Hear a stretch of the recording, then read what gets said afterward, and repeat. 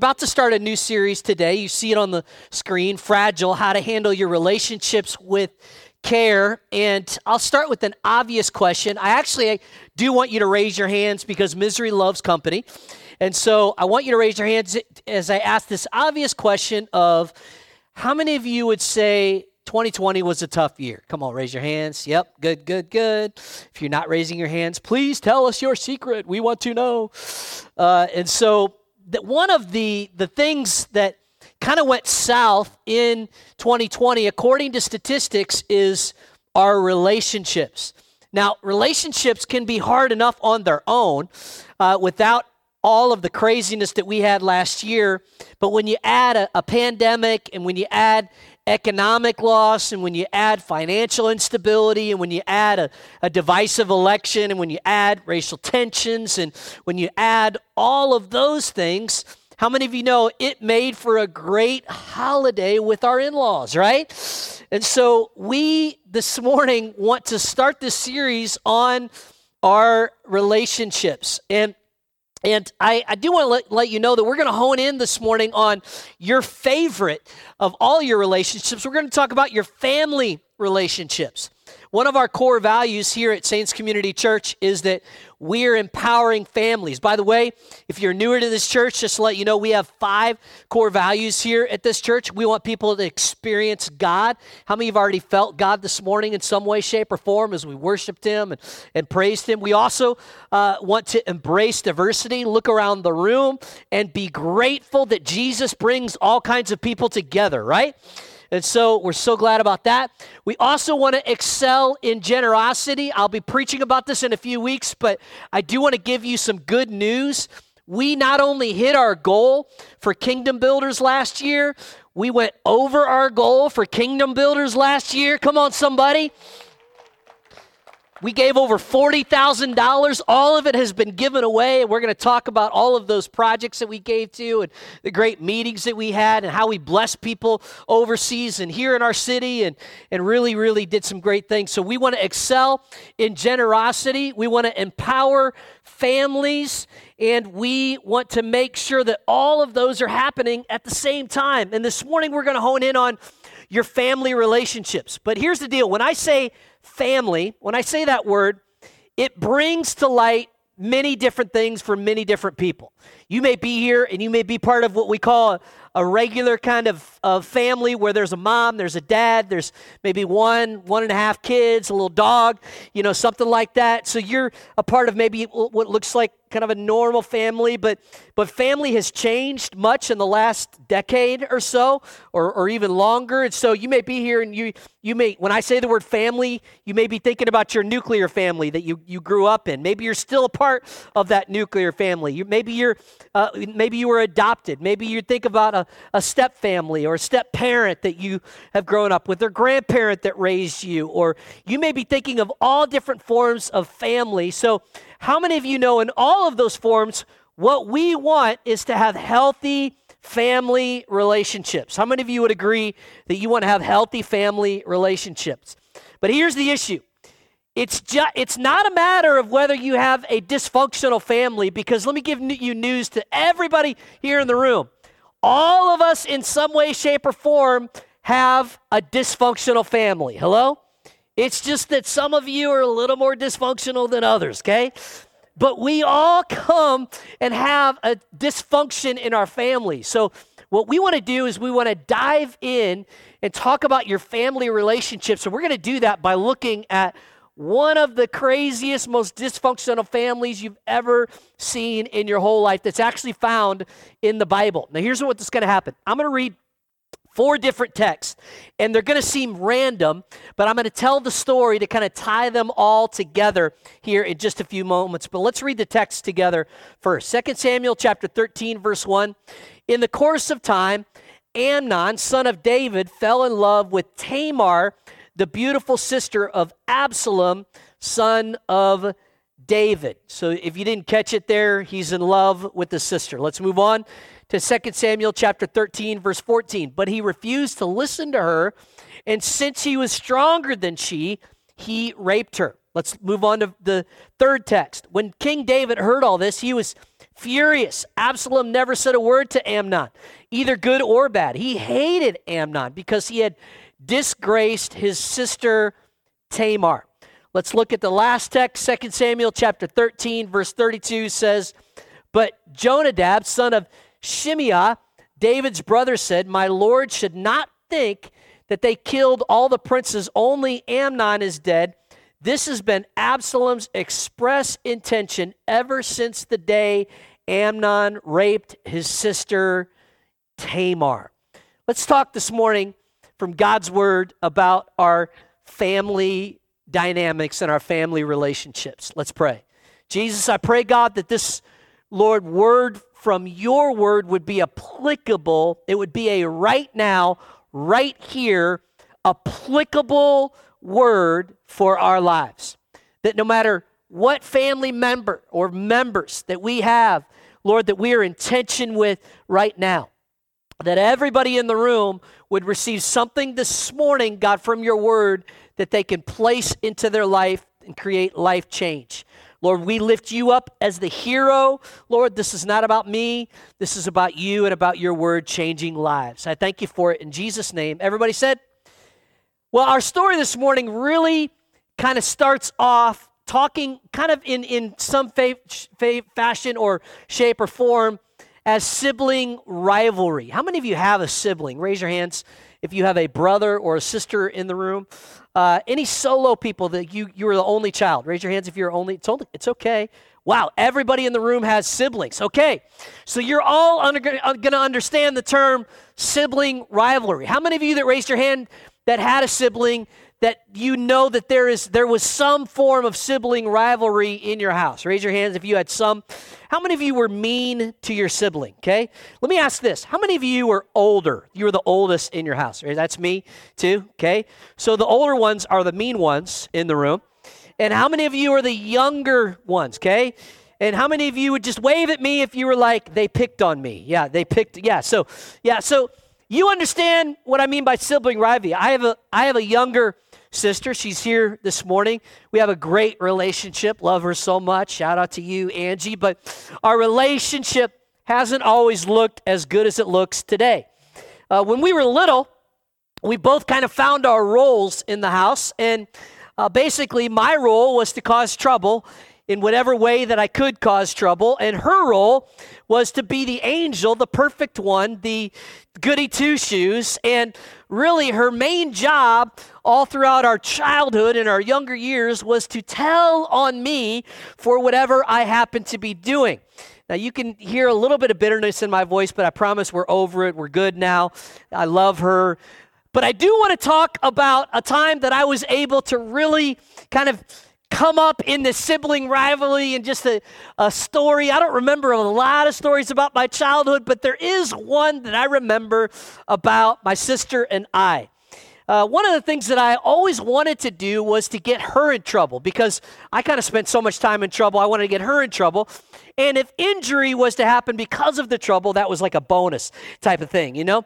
And so I remember one time we had these huge pine trees in our yard growing up, and one time we were actually kind of getting along that day for a few minutes, and we climbed up this tree together, and I convinced her, we were about 25, 30 feet in the air, I convinced her that it would be really fun if she jumped off of the branch that we were on, and if she, would go straight to the ground and see if she could land on her legs. So how many of you know, even for a convincing guy, that's not an easy convince, right?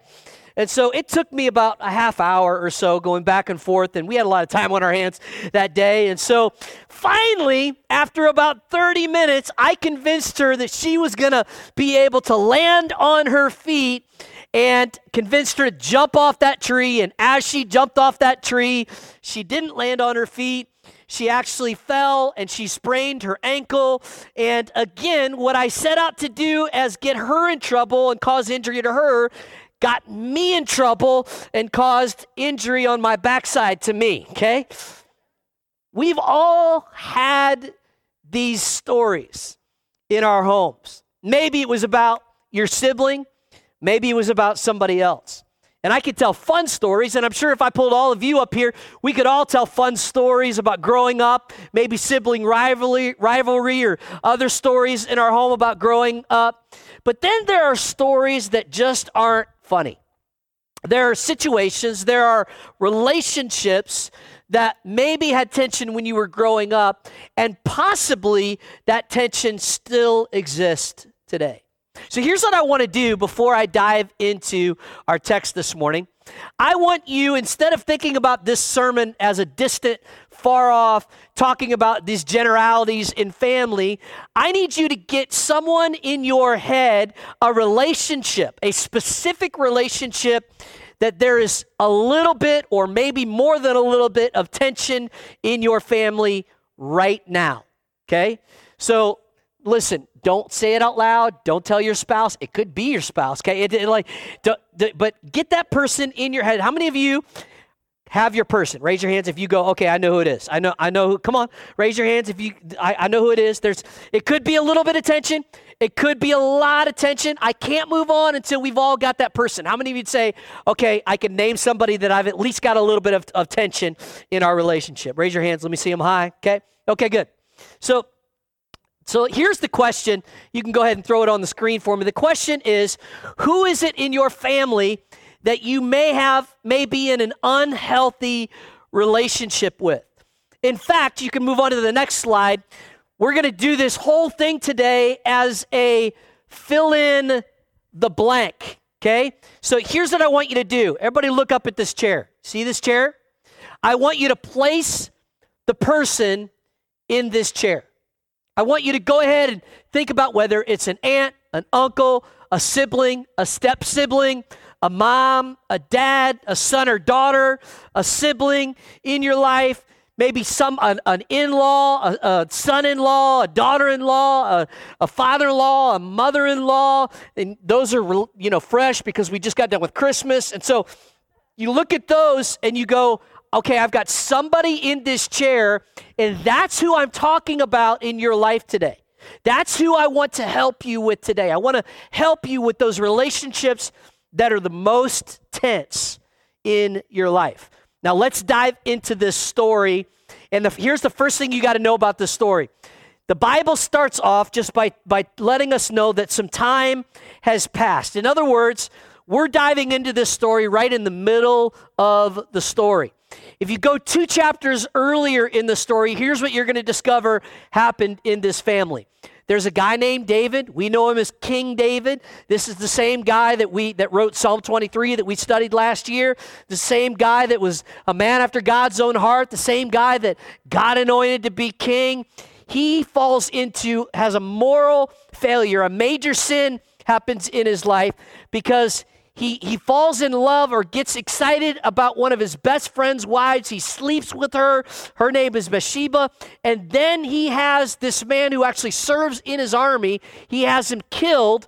And that happens before we dive into the story that we are. So there's already some tension and some things happening in this family with King David, that is going to create some tension down the road for the rest of the family members. Let me just side note and say this. This isn't even in my notes.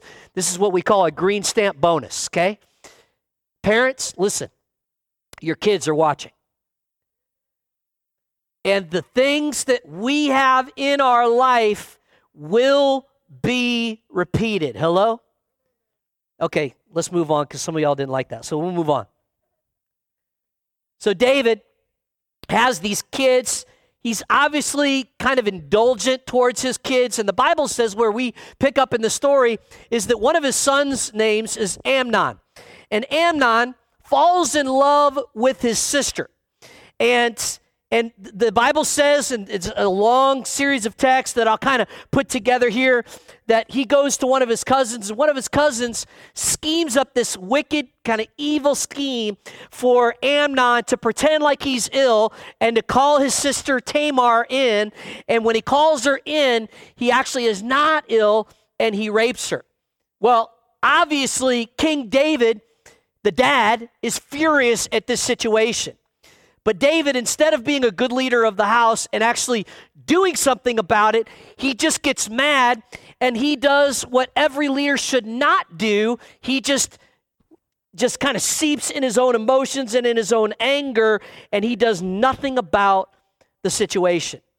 So this makes Tamar not only mad that she got raped, but then Amnon actually shames her and lies about her and says that she seduced him. And so she's sent away into hiding. She kind of goes away for the rest of the story.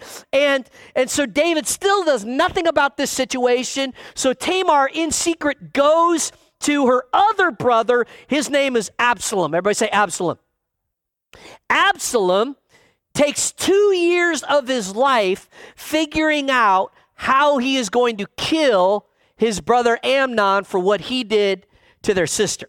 He schemes up this plan, and he comes up with this plan to get Amnon drunk, and he actually Absalom gives his guys a charge. Let's look at it together, 2 Samuel 13:28. He said, listen, when Amnon is in high spirits from drinking wine, and I say to you, strike Amnon down, then kill him.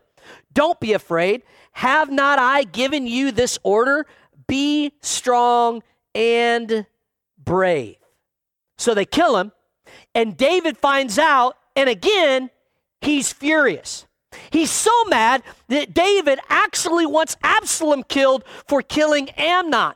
And so Absalom has to go and he flees. He leaves for 3 years. He's running from his dad and his dad's army until eventually he keeps trying to get in to see his dad, to see King David. And David wants nothing to do with him. He doesn't even want to see him. And he finally says he threatens to burn all of David's fields down. And that gets his dad's attention, and through a long series of events, they have a meeting and their relationship is restored. And the story would be great if it ended there. But the problem is that Absalom gets jealous of his dad's kingdom, and he begins to scheme how to steal away his dad's kingdom. And he begins to meet with people in secret, and he begins to figure out how he can take over his dad's kingdom. David at one point has to run for his life. He's running from his son Absalom, and then eventually Absalom is killed. Now, if you didn't get all that, watch me do it in 60 seconds, okay? Amnon rapes Tamar. Tamar is in hiding and in shame. Absalom then kills Amnon. Amnon then is dead, and Absalom, I forgot where I was. And then Absalom Absalom has to run from David. David's mad at Absalom. Absalom is running from David. Finally, they meet. They're restored. Then David is about to get his kingdom. I'm losing my spot here. He's about to get his kingdom stolen away from him, and Absalom has to run for his life. David has to run for his life. Then Absalom is killed. So the story ends with Tamar is missing. Amnon is dead. Absalom is dead. And David has really got a messed up family. And how many of you would say, my family feels a little less dysfunctional at this point? I mean, you want to talk about dysfunction. This story's got it all. Insecurity, pride, anger, rebellion, rape, lust. It's got it all. And then God has the audacity to say in his word things like this. Romans chapter 12, verse 19, don't quarrel with anyone. Be at peace with everyone just as much as possible. To which some of us say, yeah, right, God, you don't know my family. But God wants us to have healthy relationships.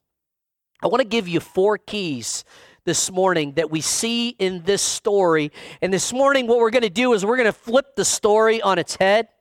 And we're going to talk about what they did wrong, and we're going to flip it up to what we need to do right in the story. So if you're taking notes, which I know all of you want to better your relationships and better your families, and none of you have a photographic memory that I know of, so you're going to want to take notes this morning. But I want to give you 4 keys, 4 secrets to your family relationships. And remember, we're not just talking about general family. We're talking about whoever is in the chair, okay? Whoever is in that relationship that you put in the chair. Here's the secret to beginning to get healthy in that relationship. Here's the first thing. Learn to see past your own anger so you can see their, whoever them is, pain. Learn to see past your own anger so you can see their pain. Listen to this verse. 2 Samuel chapter 13, verse 20. He, meaning Absalom, hated Amnon because, everybody say because, okay? Because he had disgraced his sister Tamar. How many of you have ever heard the term hurt people, okay? Here's what I want to encourage you to do. What we've got to do in our family relationships is we've got to start looking at the because. What happened to that family member, not focusing on their behavior, but allowing ourselves to ask why they did what they did, why they act the way that they act, what happened in their life, what pain, what circumstance led them to lash out or to act in the way that they did. We've got to learn to look into our family story and go, you know what? I'm not going to just focus on their behavior. I'm going to figure out the because, the why behind the what. One time when I was on the road traveling full time, I had the opportunity to speak in a maximum security prison. That's a whole other interesting story about me going in there, and really, I've spoken in all kinds of places. One of the only places I felt like a little bit of like the fear of God in me. And I remember when they came in, this is before I had a beard, they literally looked at me like, you're like 13 years old, you're going to speak to us today, you know, like who is this kid that's going to speak to us? But I remember these huge guys walking in and lining up. There was 200 or 300 of them that day. And they sat down and they literally, there's no pretext. So there was no worship. There was nothing. It was literally like, okay, they're seated and they hand me the microphone. And I'm thinking to myself, all right, Northup, if you've ever needed the Holy Spirit to come and help you, right now is the moment. You know what I talked to him about that day? I talked to him about the why behind their what. I talked to him, I told him, I don't want to just know what you did to end up in the situation you're in. I want to get to the why you did it. In other words, I want to get to the pain that caused you to sin. Because listen, here's what we do in our society and in the church. We separate sin from pain. And I'm here to tell you today that here's the cycle that happens in our life. Sin leads to pain, and then pain leads to what? More sin, right? Which leads to more pain, which leads to more sin. And what I want you to do with your family members is I want you to do the same thing that I remember doing with those guys as I called them forward, and these huge guys that could crush me with their pinkies were hugging me, and I was thinking to myself, please don't hurt me. I'm a fragile man. And I remember them crying, not because of what they did, but crying because of the pain that was in their life that caused many of them to end up where they ended up. You ever taken the time to just survey the story of your family member and say, why do they act the way that they act? And here's what happens when we do that. When we take the time to learn people's stories, our compassion tank fills up for them. Hello? And so this year, I want you to ask God for his compassion for your family member. Number 2, we need to stop looking at their mistakes, whoever it is, fill in the blank, whoever's in the chair.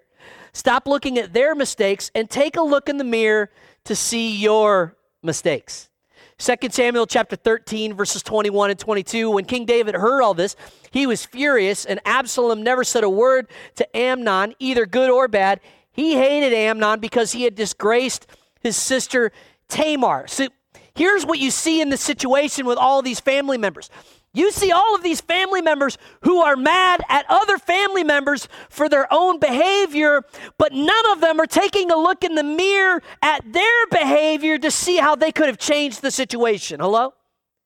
You don't see David saying, hey, maybe my moral failure and my bad example for my kids caused some of this. You don't see David going, hey, I probably should have handled this when it went south. I should have led my family through this situation. If I would have, maybe Amnon wouldn't have been killed and Absalom wouldn't have to take things into his own hands. You don't see Absalom trying to make peace with his brother Amnon. You don't see Amnon going to Tamar and going to Absalom and trying to ask for forgiveness. You don't see any of the right behavior coming from all of these people. Here's what you do see. You see blame, blame, blame, blame, blame, and looking at the mistakes of everybody else, when here's the deal, as a Christ follower, you're going to find out the longer you walk with God, that God has a great way of putting up a mirror in front of you and holding it up. Hello? And saying, hey, let's work on you.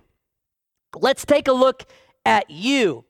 But we are really great. In fact, I'm an expert at diagnosing everybody else's mistakes. How about you? I am great at looking at everybody else. In fact, we actually have names for people. Let me give you some of the names, and maybe one of your family members fits one of these names. There's actually names that diagnose people. So here's a name. It's called the Tank. The Tank is confrontational, pointed, and angry, the ultimate in pushy and aggressive behavior. Don't raise your hands if this is your family member. Here's another one.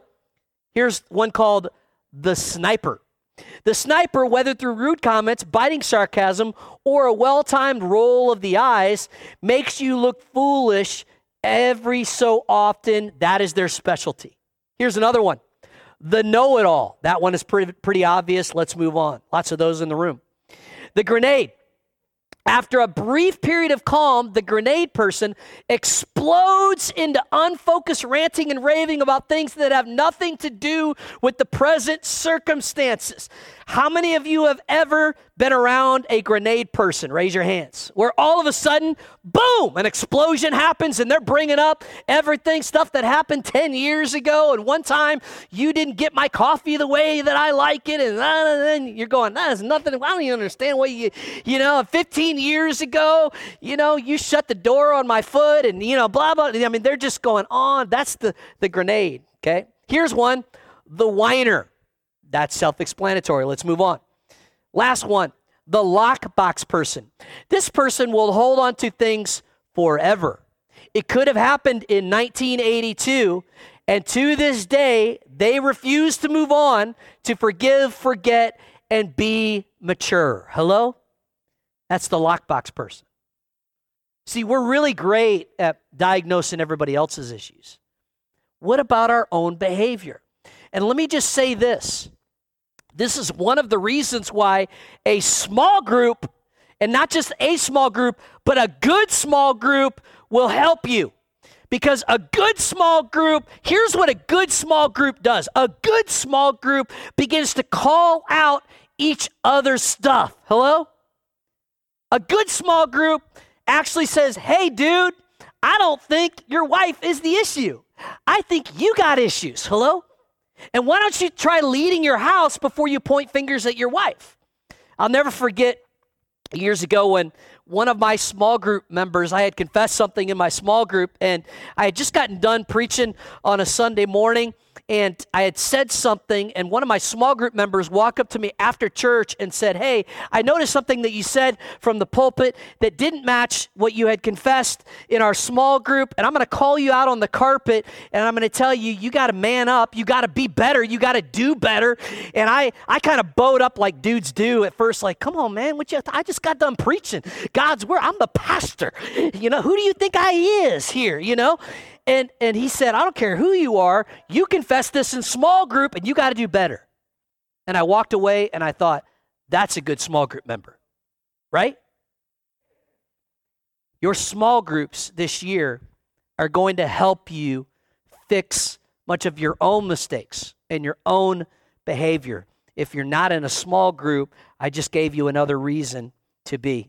Matthew chapter 7, verse 3 says, Jesus said, why do you look at the speck of sawdust in your brother's eye and pay no attention to the plank in your own eye? Number 3, stop scheming for evil towards that person and start scheming for good towards that person. 2 Samuel 15, verse 12, while Absalom was offering sacrifices, he also sent for Ahithophel, whatever that name is, the Gilonite, David's counselor, to come from Gilo, his hometown, and so the conspiracy gained strength, and Absalom's following kept on increasing. This is an example of when Absalom was trying to take over the kingdom from his dad, and he's scheming. Everybody say scheming. Here's what you're going to see in this story. You're going to see a whole lot of scheming. Everybody is scheming. Everybody's trying to scheme on we're talking about serious scheming. How to take the kingdom away from my dad scheming. How to murder someone scheming. How to rape someone scheming. You're going to see all of these different plans that are devised and these schemes that are devised and all of these people that are scheming. But here's what you don't see in the story. You don't see people scheming for good towards each other. Hello?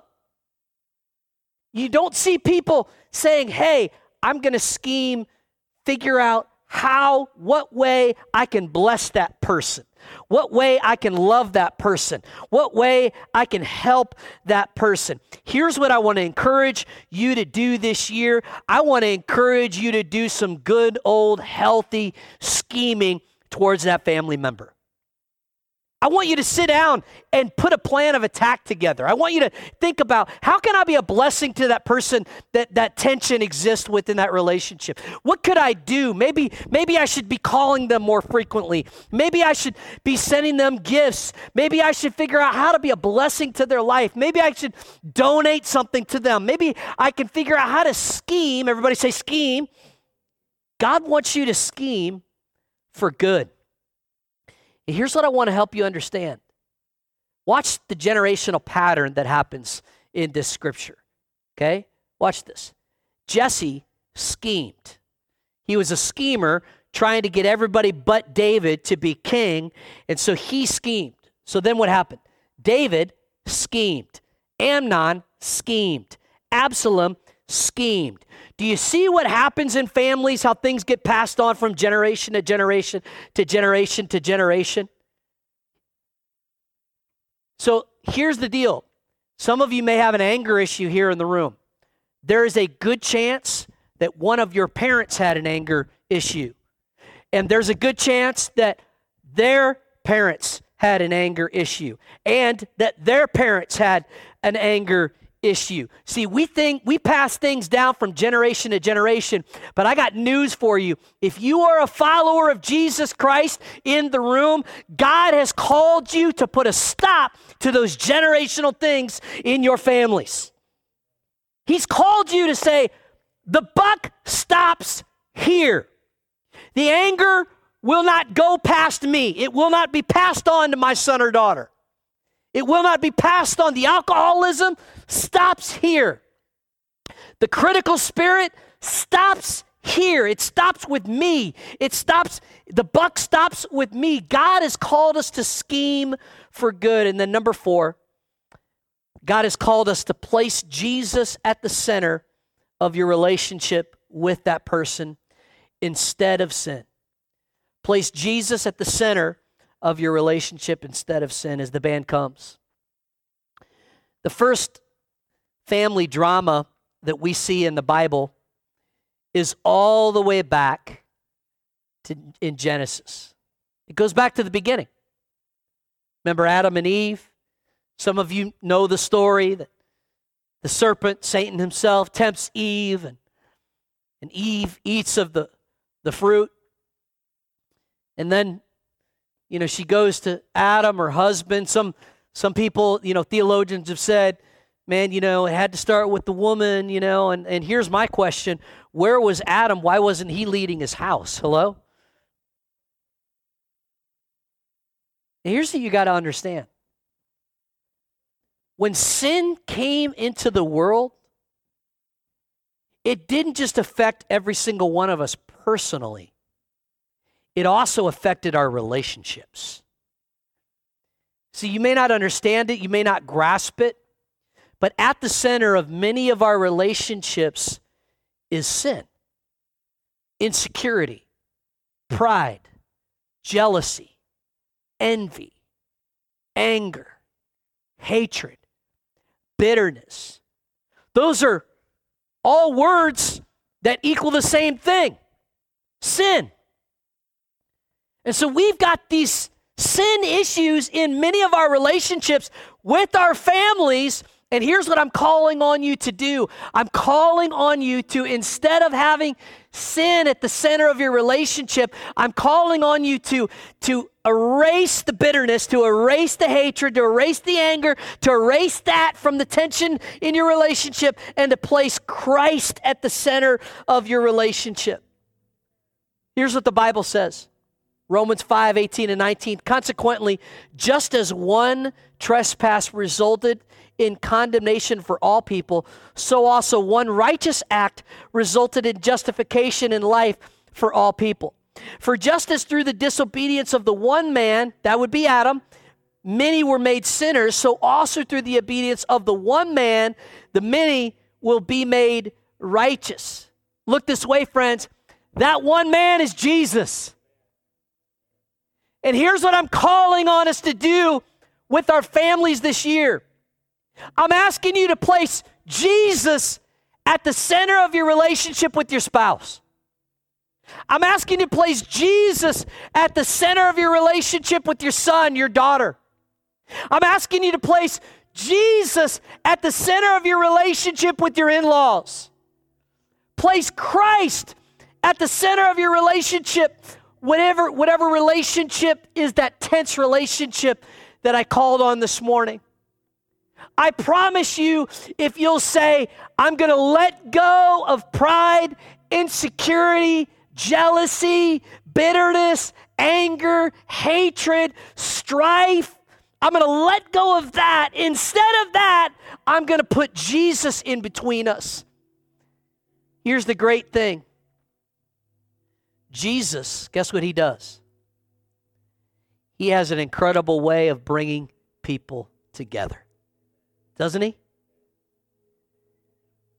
Before I became a Christ follower, and some of you may be here and go, you know what, Pastor, I talking all this language and talking about these Bible stories and all of this stuff, and the truth is that I don't even know if I really have a relationship with God. Maybe you came to church this morning and somebody invited you, or you maybe wanted to start the new year right, so you came in here on this first Sunday of the new year. By the way, everybody in this room has perfect church attendance for 2021. Isn't that awesome? Perfect. But you may be here, go, I don't know how to place Jesus at the center of my relationship because Jesus is not at the center of my life. So how do I place him at the center of my relationships if he's not the center of my life? I spent 5 pretty intense years away from my relationship with Jesus. It's amazing when your life is self-centered and self-focused. It's amazing how south your relationships, how quickly they go, isn't it? It's amazing. And I look back at that time of my life and I see tension in all of my relationships. Tension with my sister. Tension with my mom and dad. I mean, I was a very rebellious child. I remember my mom and dad serving Jesus. They've been Christians, I don't know, most of their life. Seems like they came out of the womb worshiping God, you know. And because of that, I hated my parents. I wanted nothing to do with them. Ripped up Bibles in front of them. And our relationship was tough. It was tense. But I remember the night that I said yes to Jesus. I gave my life to Christ. And it wasn't like, I'm just coming to church to get a good feeling. It wasn't like I'm here for therapy. It wasn't like I'm just here for the friends, for the club. It was like a transformational night where everything changed. By the way, church, could we pray for a bunch of those to happen in this church this year? Like, I'm talking about real conversions. Like where people actually understand that they're sinners in need of a Savior. Hello? And they turn towards Jesus. And everything changed. And that night, everything changed for me. And I remember knocking on my mom and dad's door. They were in bed that night when I got home. It's always an awkward moment when you go into your mom and dad's room and they're in bed and dad's in his underwear and all that stuff. But anyway, one of the vivid things I remember about that night was I looked at my mom and dad and I said, Mom, Dad, I gave my life to Jesus tonight, and I want you to know that our relationship is going to be different from here on out. When you place Jesus at the center of your life, you then have the ability to place him at the center of all of your relationships. I want you to close your eyes and bow your head all across this room. Maybe you're here today and you'd say, I'm not right with Jesus. He's not at the center of my life. The Bible says this. It says, all have sinned and fallen short of the glory of God. And then it goes on to say the wages of sin is death. So the Bible talks about a physical death and a spiritual death, that we're all going to die someday and that we're all going to go somewhere when we die. Jesus wants all of us in the room to go to heaven. But when we don't have him at the center of our life, he weeps over those that choose to go to hell. And the Bible says that he demonstrated his love for us in that while we were still sinners, Jesus died for us. He gave his life for us. Here's what I want to make clear this morning. When you give your life to Christ and you place him at the center, it is not just because you want a better feeling. It's not just so you can be more moral. It's not just so you can join a better group of friends here at the church. What you are saying is, God, I'm not okay without you. In fact, I'm a sinner headed for hell, and if I don't turn towards you, away from my sin, and allow you to begin to shape and change my life won't look different. So this morning, if you'd say, I need Jesus at the center, or I need to start out 2021 by placing me at the center again, if that's you, I want you on the count of 3 to lift up your hands. 1, 2, 3, lift up your hands. Thank you, thank you, thank you, thank you, thank you. Thank you. Anybody else? That's me, Pastor. Let's stand to our feet this morning.